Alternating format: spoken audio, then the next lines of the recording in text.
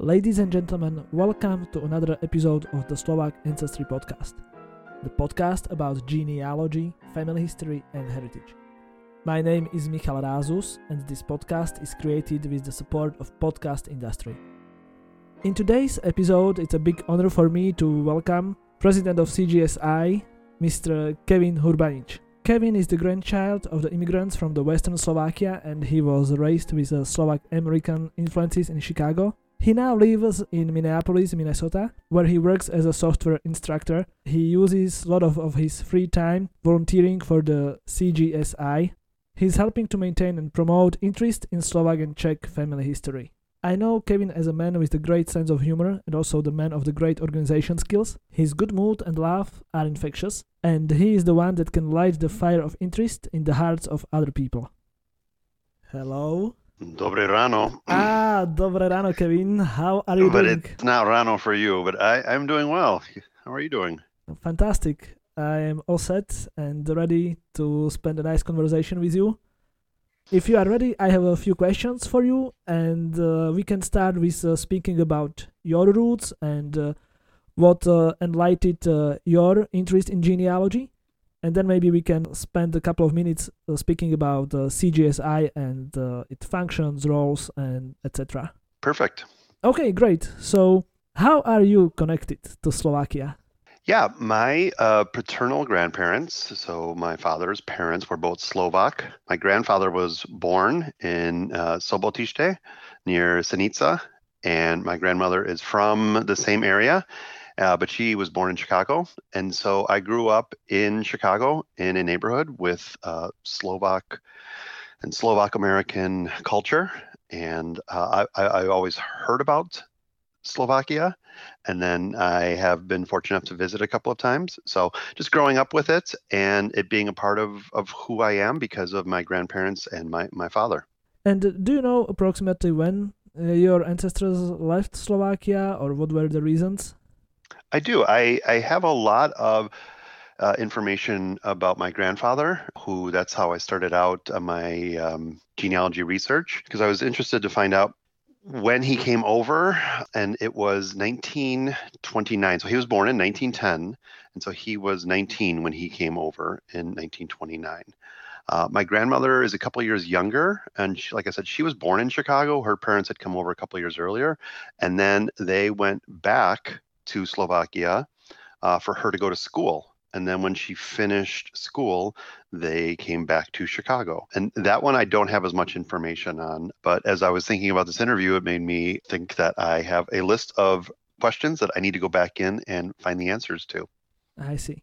Well, it looks like that your family came to the United States a little bit later than many of the others, because the big wave of immigration was around 1900. So your family left when Czechoslovakia was already created. I would like to ask whether the contact with the Slovak family was disrupted or it was ongoing all the time.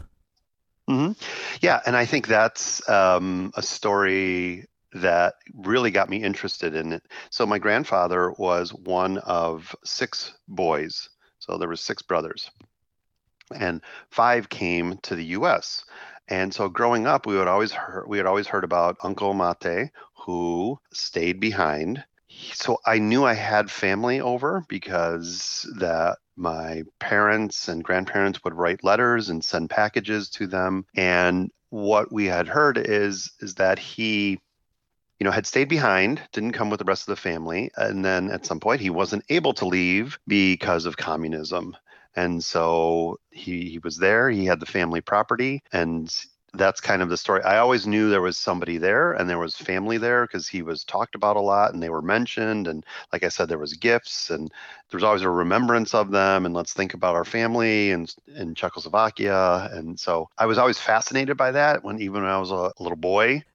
Did you have to rediscover these connections, or did you have a constant touch with this family in Slovakia? Luckily, there had been enough people in my family who had constant touch. But as the 5 brothers, the first one died in the early 1970s. And then as they passed away, I would say the contact was reduced. but it wasn't completely lost. Luckily, one of my dad's cousins had kept in contact. He had kept in contact the most with them.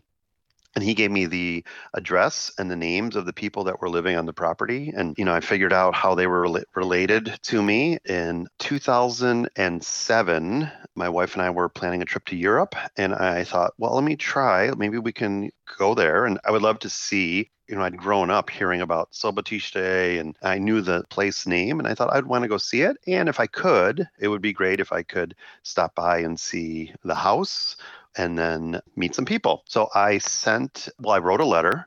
I had it translated into Slovak and I mailed it, and I didn't know what to expect. And then about 2 weeks later, I got an email back in English saying, "Hi, I guess we're cousins. We got your letter and we're very excited for your visit on these days, and we will pick you up at the train station."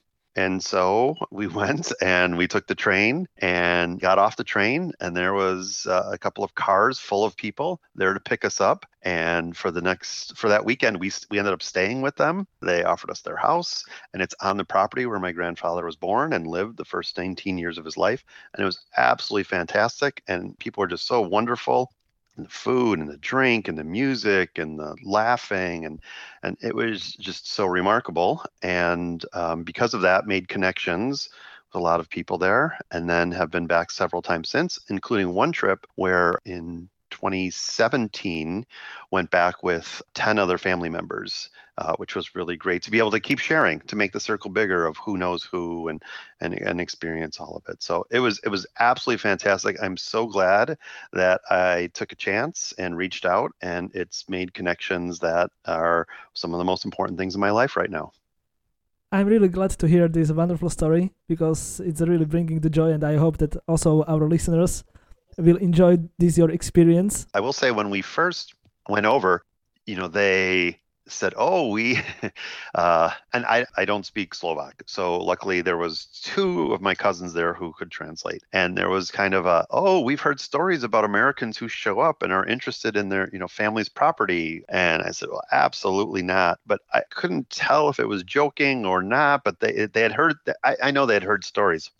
I'm coming here just to see it. And I will say, I did say I had a picture of a house that my grandfather lived in, and on the property, I couldn't see it. I mean, it's not a very big property, and so I finally did ask. I said, "Where is?" I pulled out the photo and I said, "This is the house my grandfather, I assume, was born in and lived in, and where is it?" And they looked a little sad, and because they had to say that they had torn it down, but they showed me a picture of what it looked like right before they tore it down, and it was ready to be torn down, because it was in bad shape, and they had been living in it up until they tore it down. So they built a new house that we were in. And it made me realize that when our families left, we kind of just picture this, they left and things kind of stayed the same there. And I think what people have to realize is when they go over that, people have changed and people have modernized, and it's not going to be all the old people in Croy walking around. It's a modern, vibrant culture. And I said, I'm so excited for you that they have this new house, and which is, much better than that many ever 100-year-old house. And so I think you have to be careful. You don't want to go over there thinking it's going to be just like it was when you're whoever left 100 years ago. And so you need to be ready for that change. But like I said, you should be excited that people have more opportunity now. It's great that the circle of the family can be reunited again, and that we finally have the opportunity to learn about the cultures on the both sides of the Atlantic, and we can reconnect with the families that are divided by the 100 years gap. Let's go back a little bit now again to your grandfather and maybe his journey to America. Do you know something how he got there, and what were the early conditions that he had to experience when he started his new life in the United States? Yeah, I think one of the reasons I like doing research like this is because I had assumed he had come over with his family. And the first thing I learned is he didn't. So my great grandparents had come over at some point to Chicago, worked, went back, got the rest of the family, and came back over. And like I said, he came over when he was 19, but his parents and 4 of his brothers came over 3 years earlier. And so one of the things, and I discovered this after he had passed away, one of the things I would love to know is when he was 16 and his parents and brothers are going, what made him stay behind? And then 3 years later, what made him want to join them in the US? Unfortunately, I don't have any access to know what he was thinking there, but it just, because of that decision, he could have stayed and I could be Slovak. And right, it just, doing genealogy research makes you realize there were hundreds of decisions made by people that affect who you are and what you do today and where you are. So I started researching his journey when he was 19, and that's when I quickly realized he was by himself. And as far as I know, he didn't speak any other language besides Slovak at that point. And then he had to, his ship left from Cherbourg, France. And so going over to Slovakia, I just tried to imagine what it was like in 1929 to travel from a rural village to a port city in France by yourself, not knowing the languages as you move along, getting on a ship. And it took a couple of weeks, and then arrived at Ellis Island actually on Christmas Eve in 1929. So all of this I've pieced together from documents. None of this wasn't something, and I think this is probably pretty typical, this wasn't something my grandparents talked about. And if I probably had asked at the right time, I would have gotten their firsthand information. So I encourage anybody who has somebody around who still has that information to make sure you ask them about it. And then from New York, took the train to Chicago where he met his family. And then he started working for railroad. So I realized my great-grandfather had the same job based on census information, what they answered. So they were car cleaners. And so they would clean out the passenger cars in a station in Chicago. And I assume it was there. He started working pretty quickly after he came to the US. And so I imagine it was there where he started learning English and met my grandmother or re-met her and started his life there. And so for his career, he was, manual labor, handyman, that kind of work. Do you still keep any Slovak traditions or rituals, or do you speak the language, or maybe at least make any Slovak food, dishes, or drinks? I would say I speak the language, but the words I know either are curse words that I picked up from my grandparents that we weren't allowed to say. So I will say with language, my grandparents, they were proud to become Americans, and they felt that English was the language we should speak. And even when I had an interest in them, because between themselves, they would alternate between Slovak and English. And that's another one of the things. I wish I would have pushed them more to learn it. And so that's when I go back to Slovakia, I just enjoy sitting there and listening to people speak because it reminds me of being in my grandparents' home.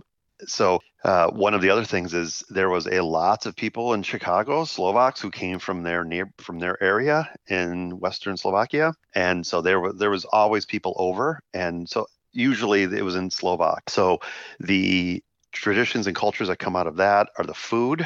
My grandmother was a wonderful cook, as were her friends. And so pork and dumplings and gravy and lots of things that I associate with Slovak food. And there was even some things I didn't even remember eating. And then when I went to Slovakia, my family had prepared, and I said, I haven't eaten this in 20 or 30 years. And so it was fantastic.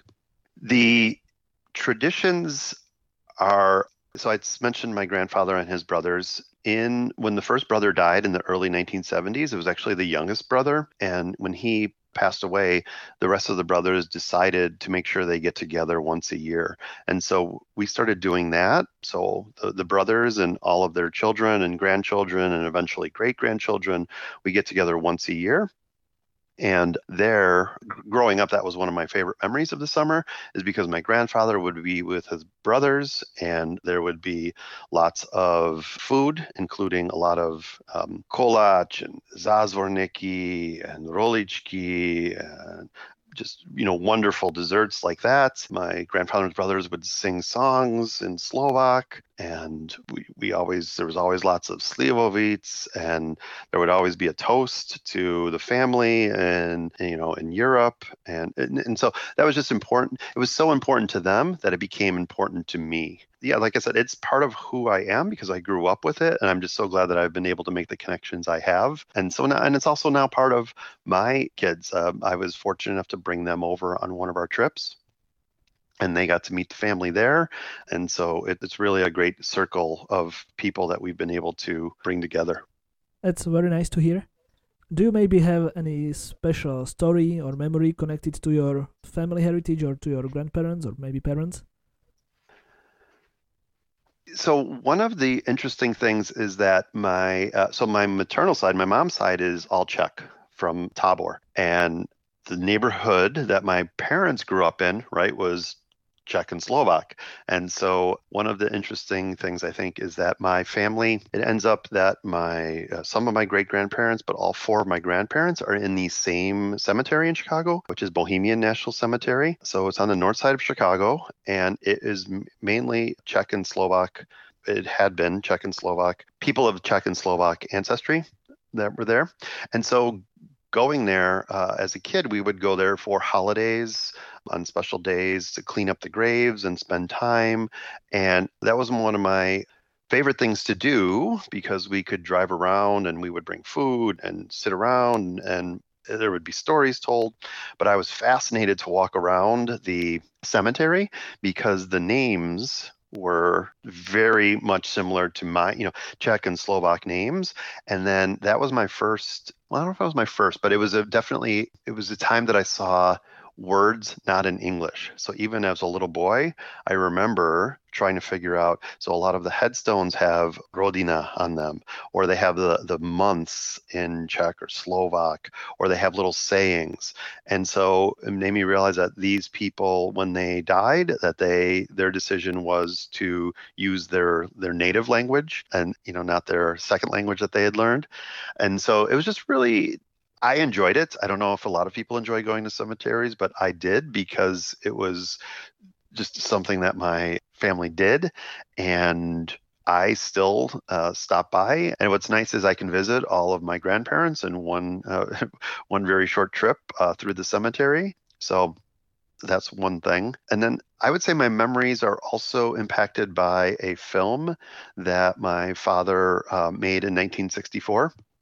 So as I already mentioned, my grandfather's brother Mate did not come over, and he was not allowed to. And eventually he was. So the five brothers in the U.S.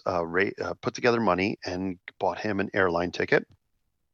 And in 1964, he came and he spent a couple of months and he visited each brother. And my dad was like to film things, right, on I think like 16 millimeter film. And so several years ago, my father had digitized the film he made. And so just to go through and see the brothers reunite for the first time after more than 30, I believe 35 years together was really neat. And then when I went to Slovakia, I brought a copy for them to see. And at that point, his daughter said that she remembers that day he left because there were some government officials that came to the house. They went through his luggage to make sure he wasn't bringing anything he wasn't supposed to, and he only had a certain amount of money. And then they told the family, so it was, his kids and his wife, that said if he does not return, if he decides to stay in the U.S., that there would be repercussions for them. And she tells us she remembers everybody's crying, and they said, "Please come back." And he said he will. And so just knowing both sides of that, the joy on this side and probably the terror they felt on that side, that kind of really, made me think about connecting with them. And I'm so glad that I was able to share that story. So I will add one more part about that story. And it's something I use as a reminder to keep asking questions and don't always rely on family stories. So one of the points of that Mate wasn't able to come to the US is because he had fulfilled military service and communism and things like that. And so I told my family in Slovakia that, and they were like, he wasn't in the military. And I said, I have a photo of him in a uniform. And I got the photo out and they all started laughing. And they said, no, he worked for the village, and that's just the civil service uniform that they had. And I know other people have told me they've shown people in uniform and it ends up to be like in a band or something. But They said they think he didn't want to go when the rest of the family did, is because he was afraid of the ocean voyage, because it was after the Titanic had sunk, and that was pretty well known, and he was afraid that the ship would sink, and that's why he stayed, is what they thought. And so that's why when he came over in 1964, he flew. So just interesting, different people have different takes, and the truth is probably somewhere in between all of those versions of stories, and we'll never know. But it's good that we have the records, and now I have the stories, which I should write down, and so it's great that they were able to connect. I will say I'll tell you one more part of that story. Mate's daughter, Bojena, it was the matriarch of the family. Unfortunately, she passed away last year, but we were able to bring her over in 2015. And so like the brothers did, we pooled together money, our families, and brought her over. And so she came to America, and she shared that she had only left Sobotiste for once before for anything more than a weekend, because they're farmers and it's hard to leave the farm. And so she spent a month here, and I thought had a great time, and I'm so glad that we were able to share that with her. Well, one of my favorite memories was taking her in Chicago to the cemetery to see, the graves there. And I will never forget, she started crying at what is her grandparents' grave, which is my great grandparents. And she said she was just sad that our families had to be divided. And so whatever caused those divisions, economic, social, political, combination of all of them, they did. They divided our family. And she never met them because they were in the U.S. and when she was born, and then died when she was younger. And you just realize that there's still trauma out there from the divisions that were created by whomever. And so hopefully through these connections, we can kind of heal that and make a lot of connections that had disappeared. I absolutely agree with your nice words that it can heal or it can cure, the traumas that were caused by the time and by this division. But it's great that the story actually continues with you, and I'm really lucky to know you as a member of CGSI, and you are going to tell us in a moment what stands behind this almost mysterious shortcut. And I know you not only as a member of CGSI, but also as the firework of the good energy, laugh, and good mood, because wherever you appear, you are just sprinkling these positive vibrations and good mood to everyone. And maybe I can also tell that you are the president now of CGSI. So please, if you can tell us a little bit more, what is it and how you got involved in all of this? Sure. So CGSI, yes, it is a mysterious acronym. It's the Czechoslovak Genealogical Society International. And Czechoslovak because the organization was founded when Czechoslovakia was still a country, and we haven't gotten around to changing the name yet. But CGSI focuses on genealogy and family history of people from the Czech and Slovak lands. And so we would say that in case you're Rusin, or the area that comprised Czechoslovakia is what we focus on. And I started getting involved when I started doing this research for my grandfather, because there's lots of resources to help figure out documents and, Slovak church records. I didn't know anything about them. And so just learning about them, became involved. I started volunteering, and like a lot of organizations, you start volunteering, you start doing things, and there's always more work to do. And so I've been the president for the last couple of years. So we have several thousand members across the US and other countries. And the goal is to help people make the connections like we have talked about, but also culture and history, so people understand what historical aspects contributed to immigration, or, like I said, social, economic, political factors, all that. Well, we have topics on that, but the core is genealogy, connecting people to their family history.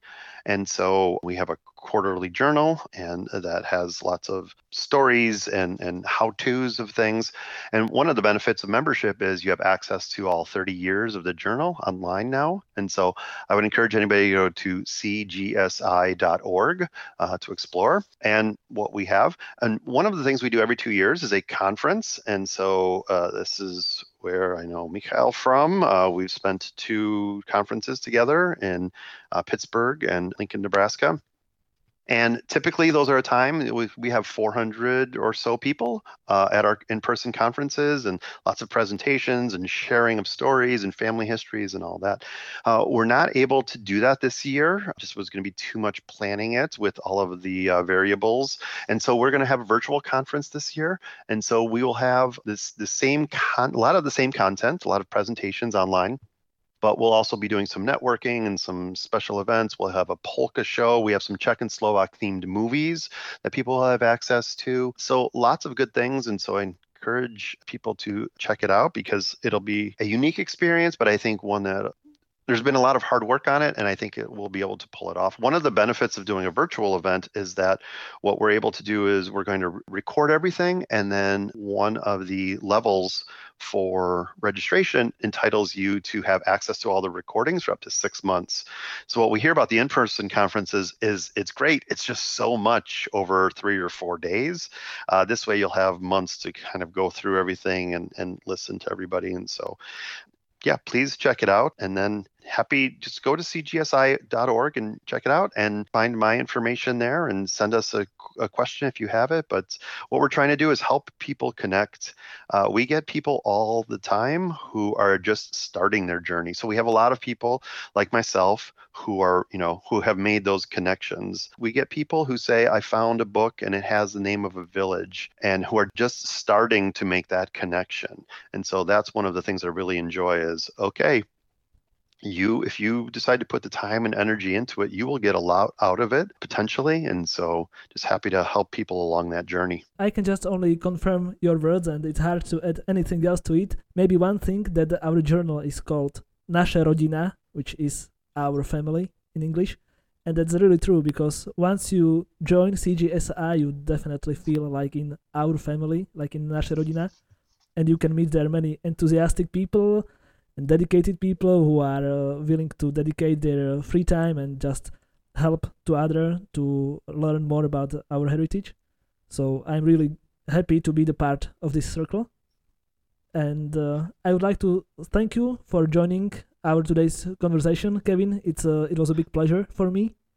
Well, thank you, Mikhail, and I'm glad you're part of my circle. So the only thing I regret is that we are not going to meet this year in person. At least the virtual space will do its work. But then I do hope that your next visit in Slovakia or mine in USA, we are going to meet and see each other in person. I look forward to it. Thank you. Thank you very much again, and stay healthy and take care. Goodbye. Okay. Goodbye. That was all for today, and I am looking forward to you next week. You were listening to Slovak Ancestry Podcast with Michal Rázus, created with the support of Podcast Industry. You can find us at Spotify, Google Podcast, and Apple Podcast. If you have an interesting family story and you would like to share it, feel free to contact me via email in the description.